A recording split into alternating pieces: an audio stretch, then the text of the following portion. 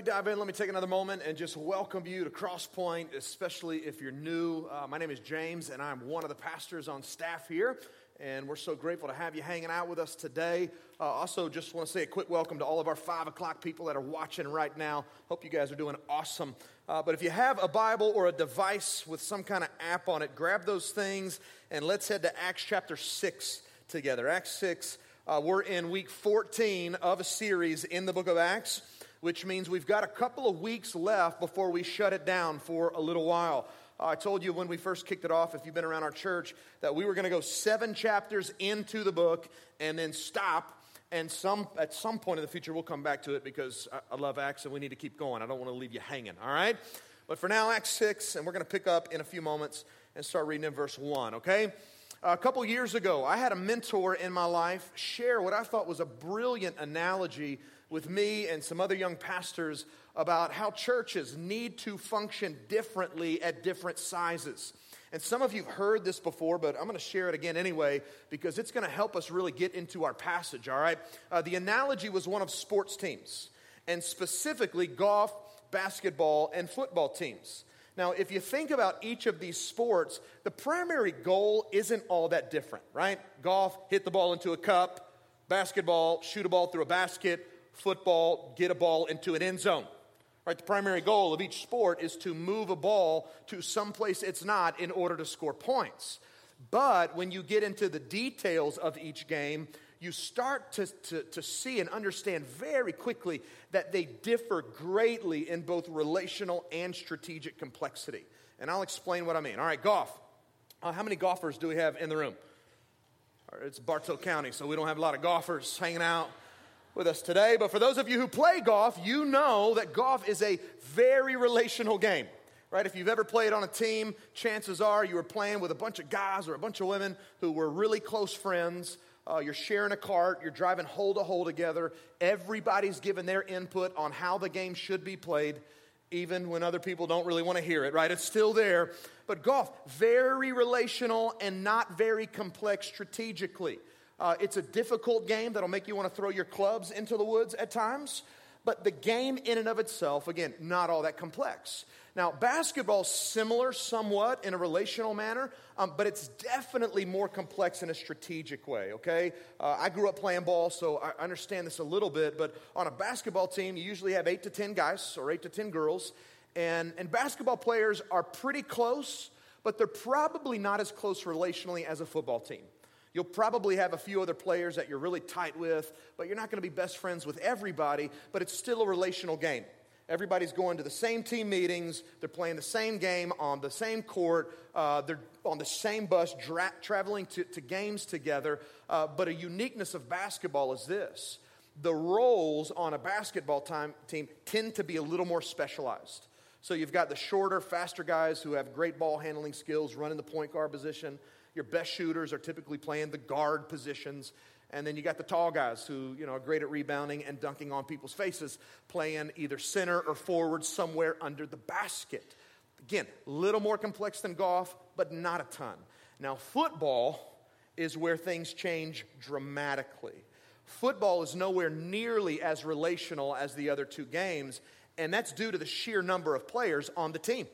Right, for instance, on an NFL team, you can have 53 men on your active roster, which means if I'm one of those guys, I'm probably going to have a few buddies on the team who I'm tight with, but I'm not going to be best friends with everybody. There might even be guys on the team that I don't even know. Now, another uniqueness of football is this. Even though it's one team, it's made up of a subset of teams. You have offense, you have defense, you have special teams.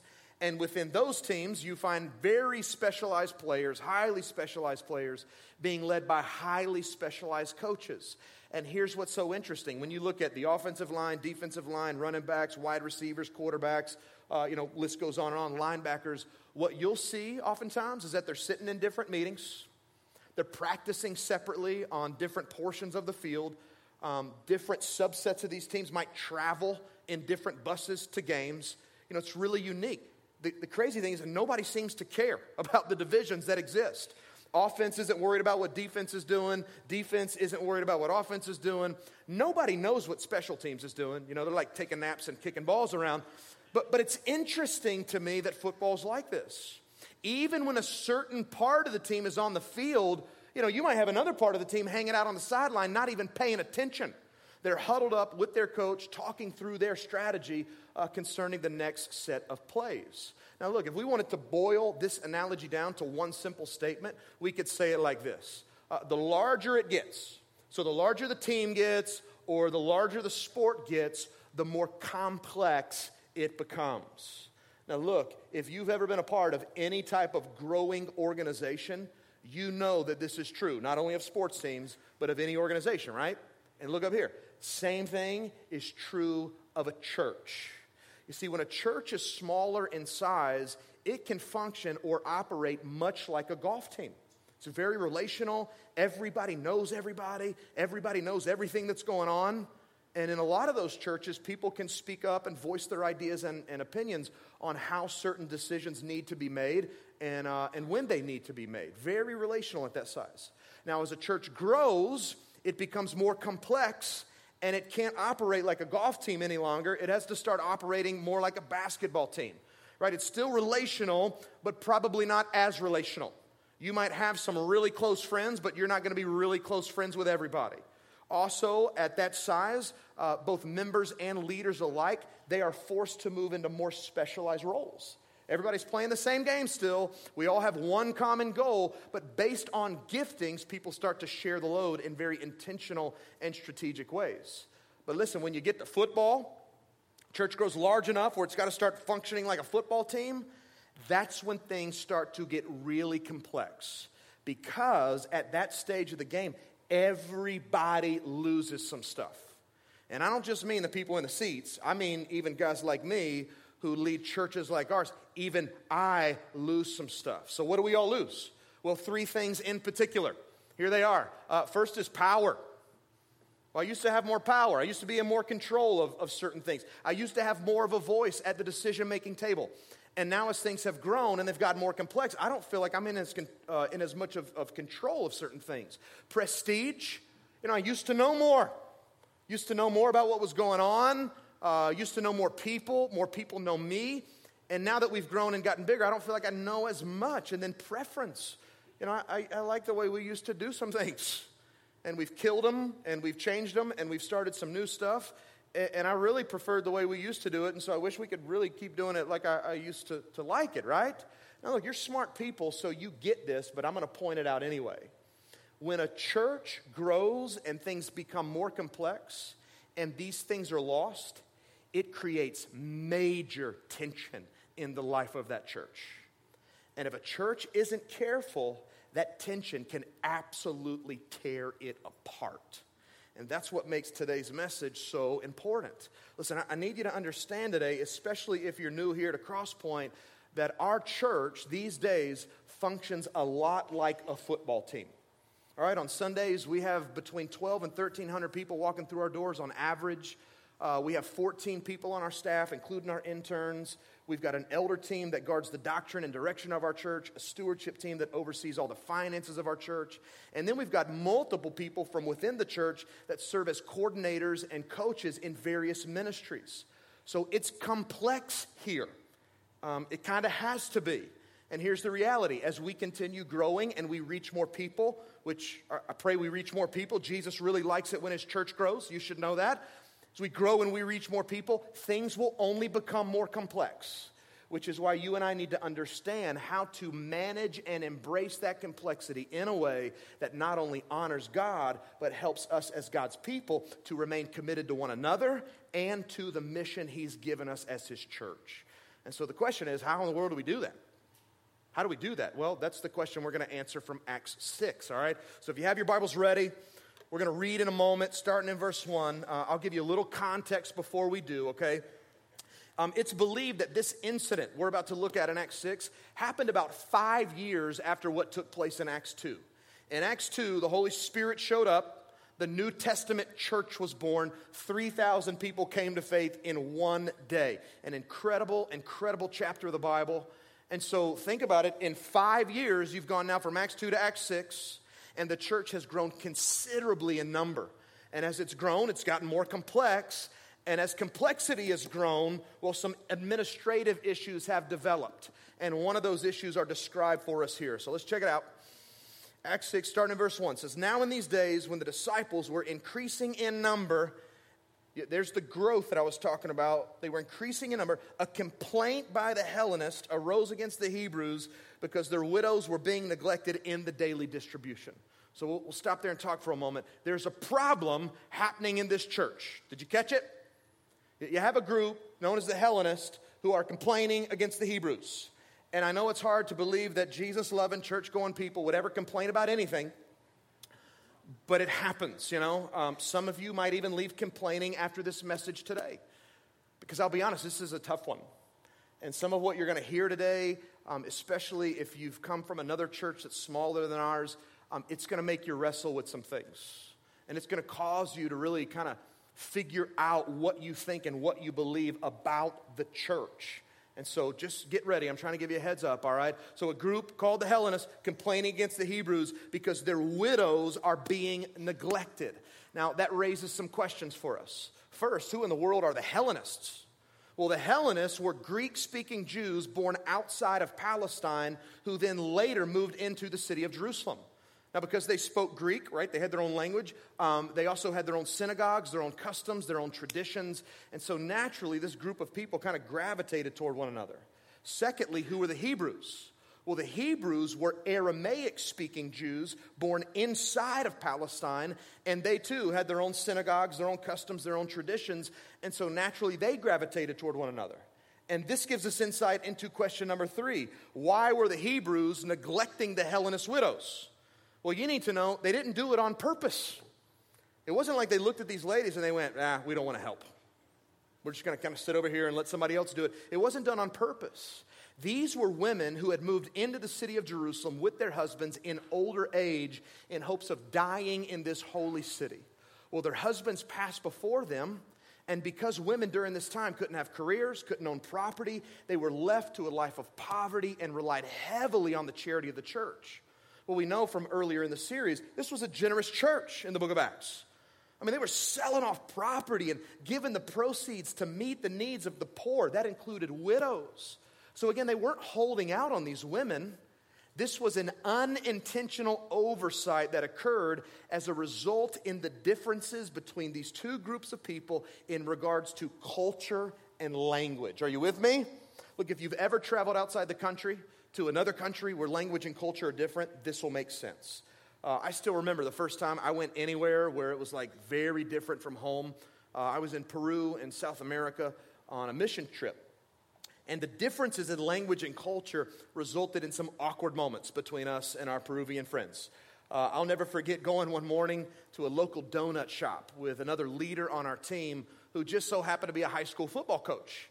And this dude, he was like epitome of high school football coach, right? Great dude, loved Jesus, loved students, but he was intense, all right? And so we walk into the donut shop. He's a man on a mission, and he's trying to order his donut in English, but the problem was this Peruvian worker on the other side of the counter only spoke Spanish. And so he's trying to order, and this worker's just like glazed over, blank stare. And so my buddy's strategy was, maybe if I talk more slowly and more loudly, that will somehow translate. Give me the chocolate donut, right? That's what we were working with. And so in that moment, I'll never forget, in that moment, you could just feel the distance that existed between us and the Peruvian worker on the other side of the counter. And it wasn't a distance created by sin. Nobody did that on purpose. There was a breakdown because of language and culture. This is what's happening in our passage. The church has grown. It's reaching all kinds of people. Things have gotten complex, and that presented a problem. These widows were being neglected. And so the apostles offer a solution. Look at verse 2. It says, "And the 12 summoned the full number of the disciples and said, 'It is not right that we should give up preaching the word of God to serve tables. Therefore, brothers, pick out from among you 7 men of good repute, full of the Spirit and full of wisdom, whom we will appoint to this duty. But we will devote ourselves to prayer and to ministry of the word.' And what they said pleased the whole gathering. And they chose Stephen, a man full of faith and of the Holy Spirit, and Philip and Prochorus and Nicanor and Timon and Parmenas and Nicholas, a proselyte of Antioch. These they set before the apostles, and they prayed and laid their hands on them. And so here's the solution, right? The apostles pull all the disciples, the entire church together, and they say this. And it almost sounds harsh at first. They say, guys, we need you to know that we don't have the time nor the capacity to personally care for these widows any longer, because we have other things and more important things to focus on. Now that offends some of us, doesn't it? Because some of us are those grace-oriented people, and our hearts break for the poor, and our hearts break for those in need, and that is a good thing and a beautiful thing. Don't ever lose that. Some of us in the room need more of that. But if you're that person, you're probably thinking right now, what could have been more important to these apostles than personally caring for these widowed women? Well, two things, according to the passage: prayer and preaching of the word. Prayer and preaching of the word. Listen, I need you to understand today that everything we do as a church hangs on prayer and the preaching of the word. And my friends, that includes our service to the poor. Like, we can serve the poor all we want, but if it isn't rooted in prayer and God's word, then at the end of the day, we're kind of wasting our time. It's about prayer and it's about preaching the word. This is why guys like me who do what I do, and we stand on stages like this week after week, it's why it's so important for guys like me who lead churches like ours to do whatever it takes to help us remain focused on prayer and the preaching of the word. Now listen to me. That does not mean that I'm exempt from caring for people. It doesn't mean that I don't have a responsibility to help those in need. I do, all right? I don't have a pass. All it means is this: that prayer and preaching of the word for me has to take priority over every other aspect of ministry. All right, now I want to just say publicly today, if I can, to all of you people in the room, all you leaders in the room who allow me to make those things my top priorities, I want to say thank you. I just want to say thank you, because I know that there are many pastors out there that don't have the leaders around them that I have around me. And as a result, there's this expectation on them to be everything to everyone, to be everywhere all the time, and they kill themselves and neglect their families in the process. And again, I just want to say thank you, because I have never felt the weight of those unrealistic expectations being put on me here. I have an incredible staff who helps to share the load when it comes to counseling, visiting the sick, going to the hospital, doing weddings, doing funerals, etc. I have amazing elders around me that help to pray for, shepherd, and lead this church. I mean, there are group leaders right now sitting in this room who not only hang out with kids on Sundays and students on Wednesdays, but group leaders right now who open up their homes every single week to make sure that people in this church are loved, served, and cared for. And if you're one of those people, I just want to say to you, I love you and I appreciate you more than I can express in words, because your willingness to invest in the people who make up this body, it allows me, and not that this is about me. Please don't hear me saying that. This ain't about me. I've told you time and time again, there's one name that is famous in this church, and it is not James's name. It is the name of Jesus. This is not about me, but your willingness to serve our church the way you do allows me to focus on my primary callings as your pastor: prayer, preaching the word. You see, this is what the apostles were attempting to get back to. Their solution was, guys, we don't have the time or capacity, so we need to raise up 7 men from among the body to care for these widows so that we can focus on prayer and preaching the word. And then they gave some requirements, right? They said to the church, don't just go out and find anybody. You need to find a certain type of man. And so 3 requirements as you look for guys. Number 1, they need to have good reputations. People need to like them and have good things to say about them. Secondly, they need to be men filled with the Holy Spirit. Like, in other words, there needs to be clear evidence of the Spirit's work in their life. And then finally, they need to be full of wisdom. So they need to know how to do some things on a practical level. You know, they need to know how to organize and administrate, lead, budget, recruit people, build systems, build structures so that ministry runs smoothly. Listen, I want to say to you, if you ever aspire to be a good, godly leader in any aspect of your life, maybe it's here or it's outside of here. Maybe you want to be a leader in your family, in your workplace, in your neighborhood, students at your school. And you're wondering, like, what does it take to be a good leader? What does it take to be a godly leader? Well, these requirements provide a good starting place. You want to know how to be a good leader, a godly leader? First, grow in humility and holiness so that people actually have some good things to say about you. Like this whole idea and this mentality that kind of exists in our culture today, I don't care what anybody thinks about me, I'm going to do what I want to do and be my own person. It's silly.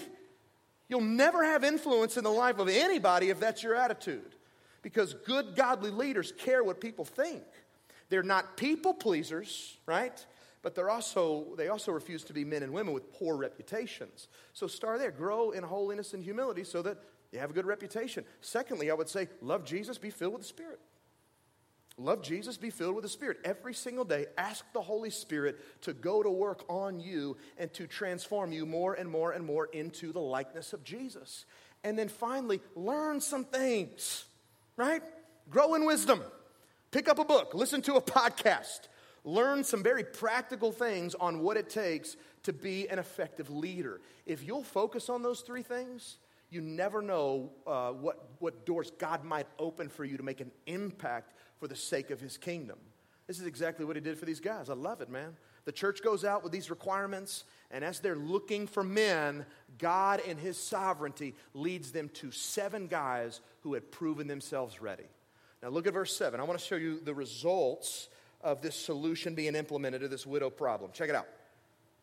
Verse 7, and the word of God continued to increase, and the number of disciples multiplied greatly in Jerusalem, and a great many of the priests became obedient to the faith. Now, let's leave that up there for just a moment if we can. And if you have your Bible in your lap, just look at the scripture in front of you, if you will. Did you notice that there's no mention of widows in this verse at all? It's interesting to me. You know, you go from the problem, widows are being neglected, to the solution, let's raise up 7 guys to care for the widows. You might expect that when we hear about the results of this solution being implemented, that it would read something like, you know, hey, it worked, and the widows were cared for, and everyone lived happily ever after. Yet there's no mention of a widow in this verse. Why is that? Well, here's what's so interesting, and here's what catches my attention. Even though nothing about the widows is explicitly stated in verse 7, this verse implies that the solution worked. I mean, think about it with me. If the disciples would have failed to reorganize and restructure leadership responsibilities so that they could give the ministry away to others and focus on prayer and preaching of the word, look, the word of God would have failed to increase. The number of disciples would have failed to multiply greatly in Jerusalem. And chances are a great many of the priests who became obedient to the faith probably wouldn't have become obedient to the faith under their ministry. But because the apostles were willing to step back and go, all right, this thing's gotten complex, and things have grown, and things have kind of gotten out of hand, and we can't do everything that we used to do. We need to focus on a couple of things. What happened? They gave away other responsibilities. They focused on their calling, and the word of God went forth. And people came to faith, and even priests, men who once opposed Jesus, chose to follow him. How incredible is that? It's awesome. The question is, what do we learn from it? Like, what can a 21st century church learn from a first century church about managing the complexity brought on by church growth so that we can both honor God and remain committed to one another and the mission he's given us? Well, I want to give you 3 things, and then we'll be done, all right? The first is this.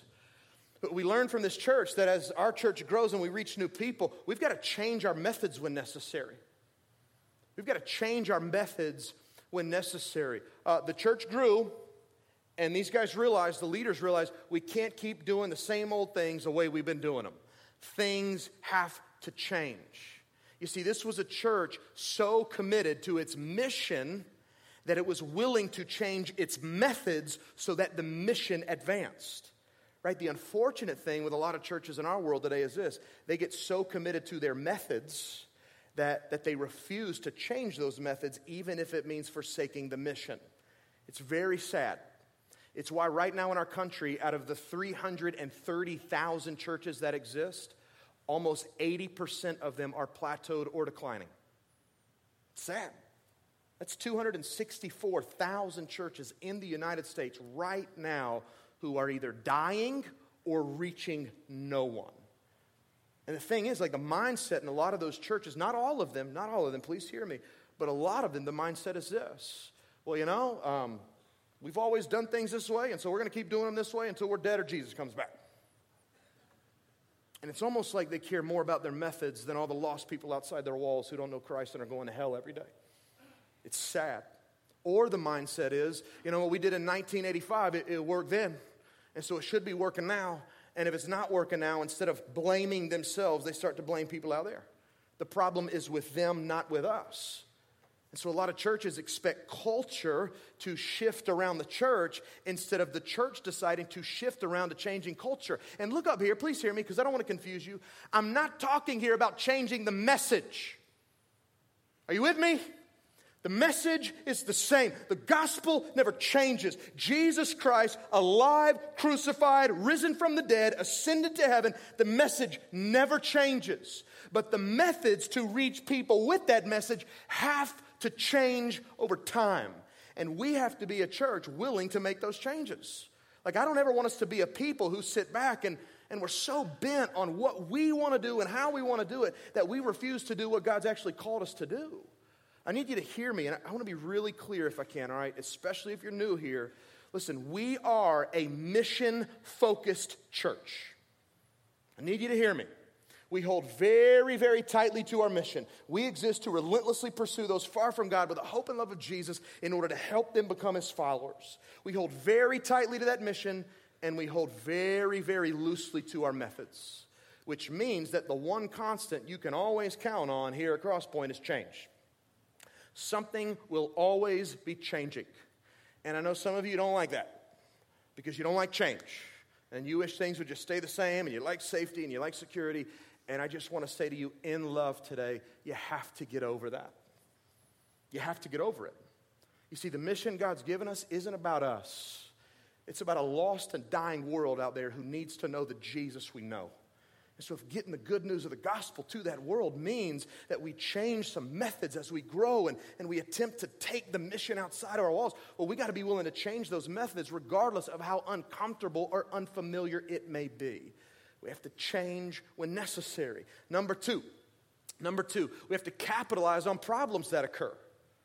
This church experienced a problem, right? Things got bigger, things got more complex, problem happened. We have widows being neglected. They're missing out on the daily distribution.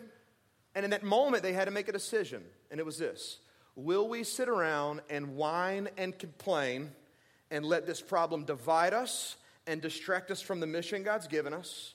Or will we look at this problem and capitalize upon it and use it to help us get better? Can I just be clear here today? I want to always give you a heads up. Look, as our church grows and we reach new people, we're going to fail in some things. We're going to have problems that we didn't know were going to be problems. We're going to mess some things up. There are going to be some things to complain about. It's going to be messy. And so just write that down if you're taking notes. On November 16th, 2016, James promised problems will come. They're going to happen. And when they happen, the decision we all have to make as the body called Crosspoint is this. Are we going to sit around and whine and complain and let those problems divide us and distract us from our mission? Or will we be willing to take a step back and for the sake of loving one another and loving people who don't know Christ, will we look at those problems and go, how do we use that to get better? How do we use that to continue growing in what God has called us to do? I pray that we're a church that falls into the latter category. I can't tell you how deeply it grieves me when I see people running from churches at the first hint of a problem. Right, and let me just say this so that we're clear. I'm not saying there's never a good reason to leave a church. There are some good reasons to leave churches. I also think that a lot of people leave churches for some really silly reasons. And I don't want us to be those people, right?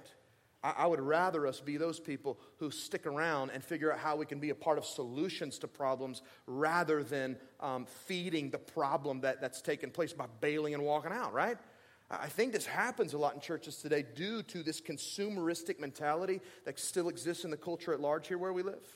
You know, a lot of people still see the church as nothing more than a provider of spiritual goods and services. It's almost like, a spiritual supermarket. And I'm going to show up and, I might throw some money in a plate, but I'm going to consume and consume and consume and consume. And if something gets hard or a problem happens that I don't like, I'll just leave and go find another church to consume from. Okay, that was never God's plan for his bride.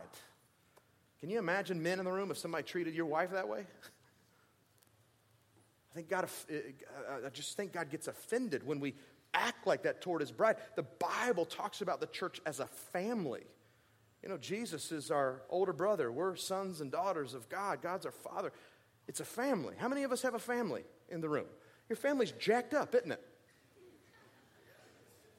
You are laughing and you're trying to look serious because you don't want to make anybody mad, but you're going, yeah. Even if your family's like the most awesome family represented in the room today, you still have problems in some area, don't you? Families are messy. When you put a bunch of sinners in the same house together and expect them to get along, problems are bound to happen. The same thing's true in a church. We're just a bunch of broken, sinful people in need of the grace of Jesus Christ. And so when you put us together and ask us to do something that matters, it's going to be hard at times. But what we've got to be willing to do is this. We can't be those people who bail on the family. I'm going to walk out on these people, on my brothers and on my sisters. We got to stick around and figure out how to capitalize on our issues to make this family stronger and better for the sake of the mission. And then number three, we have to commit to caring for one another. And look, this is where it's going to kind of get weird for some of us, because some of us have never been a part of a church where this has been so necessary and needed. What do I mean? I mean that the people in the seats, as we grow and get bigger and reach more people, the people in the seats have to commit themselves to caring for other people in the seats. Are you with me? This is what we see playing out here in our passage for today, right? I mean, these guys, they stepped up and said, we don't have what it takes to care for all of you. And what catches my attention when I read this is verse 5. It said, what they said pleased the whole gathering. What they said pleased. So the apostles step up and they say, we can't care for everybody. And we can't care for these widows because we've got other things to do. And so what we need to do is raise up some people from among you to start caring for these women. We got to care for each other. Now, can I ask you, if you were in the crowd that day, would those words have pleased you? If you were there and you heard the apostles say that, would you have been all right with that? We'll do an experiment so that you can really know the answer. All right, here we go. You ready? Don't miss it. Look, I, James, along with the other pastors and directors here at Cross Point, do not have the time nor the capacity to care well for all of you. But because I love you so deeply and care for you so deeply as your pastor, what I want to do and what we do currently is we're going to raise up men and women from among us to make sure you're cared for. That's what we're going to do. I wonder how that sits with you. I wonder what kind of tension that creates inside some of us to know that me and the other leaders who are on staff on our church can't do it for everybody. You see, I told you earlier, right now we got 1,400 people walking through our doors, and this is not about numbers for me. I'm just trying to help you to understand where we are. 1,200 to 1,300 people. If you put everybody who makes up Cross Point in the same room together at the same time, it'd be closer to 2,000 people. We got 14 staff. 8 of those are pastors and directors. Listen, 8 people cannot care for almost 2,000 people effectively. It is humanly impossible. And this, my friends, is why we have to commit to caring for one another. It's a big difference between a golf or a basketball church and a football church. And it's not that one church is better than the other. Again, it's just that they have to function differently at different sizes. In smaller churches, which I've been a part of, pastors are typically looked at as generalists. You know, they're expected to do a lot of things. They do all the counseling, visit all the sick, go to the hospital, the weddings, the funerals. They're there when the goldfish dies, and they do all that on top of prayer, preaching, and leading. When a church grows and it becomes more complex, the complexity demands that the pastor and or pastors start operating more as specialists. So instead of doing many things, they focus on a few things. And as I already stated, because of the sheer number of people showing up, the staff cannot effectively care for everybody. So that might leave you asking, well, James, how in the world do I get cared for in a church like this? Well, the first thing is don't count on me or the other staff to do all the care. And as a guy who loves people and loves hurting people, you don't understand how difficult that is for me to say out loud. I wish I could be at everything. When people are broken and hurting and crisis hits and people die and people get sick, I want to be there as much as I can possibly be there. And I will be as much as I can. And our staff will be as much as they can. But here's what I can't promise. I can't promise that we'll be there every time. Which is why you need to walk with people who are going to be there for you every time. How does that happen in our church? Well, it happens through groups. You have got to get in a group. You hear me hound you on this all the time. Get in a group, get in a group, get in a group. You know, the crowd happens on the weekends. Church happens in the home. You got to get in a group. If you're not in a group, you're going to fall through the cracks. Something's going to happen. You're going to get mad because you weren't in a group and nobody knew what happened. You got to get in a group, right? I preach it all the time. And I'll illustrate the importance of you taking this step with a personal story from my own life, and then we'll be done, okay? Several years ago, I was on staff at a football-sized church. 4,000 to 5,000 people were showing up every Sunday. And so I knew that if I was going to be cared for in that church, I had to get me and my wife into a group. The pastor of that church wasn't going to be able to do it all for me. And so my wife and I decided we were going to start a group with some other people that we served in student ministry with. And to this day, they are still some of our best friends. Well, I'll never forget how they stepped up for us during one of the hardest seasons of our married life. I'll never forget, it was a Sunday, May 29th, 2011. Church had just ended, and I was getting ready to head to summer camp with like 600-700 students in the ministry that I led at the time. And so I'm in a truck, I'm headed down the highway, and I get a phone call from my wife's cousin. And he proceeds to tell me, hey, your brother-in-law, this is my wife's younger brother, 23 years old at the time, Austin, he overdosed last night, suffered from a drug overdose. Well, that had happened before. So I hadn't thought, I didn't think anything about it. And so I just asked, all right, where is he? What hospital is he in? Is he doing okay? And what I heard back was, no, it's different this time. He didn't make it. And so I remember just pulling my truck over, and I called my wife, and through tears, I'm just telling her, Austin passed away last night. Didn't go to camp, went home, was with my wife all week.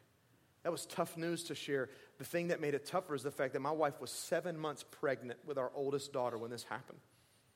The girls never got to meet their uncle. But I remember our group and how they stepped up for us. You know, my pastor, he stopped by and prayed with me and my wife that afternoon. But it was our group who loved us well. They were the ones making dinner. They were the ones coming to our house late at night. They were the ones calling and sending the texts and checking on it. They came to the funeral home. They came to the funeral. They were the ones months after just calling and showing up and going, how are you? We're praying for you. What do we need? What can we do? That's what I want for you. It's what I want for every person who makes up this church. We have to commit to care for one another because I can't do it for everybody. That's what I want for you. Just again, as we close, I'll be real clear. As this thing gets bigger, the complexity will become greater. And the more complex all this becomes, the more we're going to have to change and the harder we're going to have to work at remaining committed to one another and caring for one another for the sake of the mission. Why don't we pray and ask for God's help in that? Will you join me?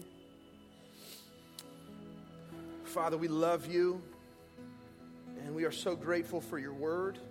God, even when it's tough.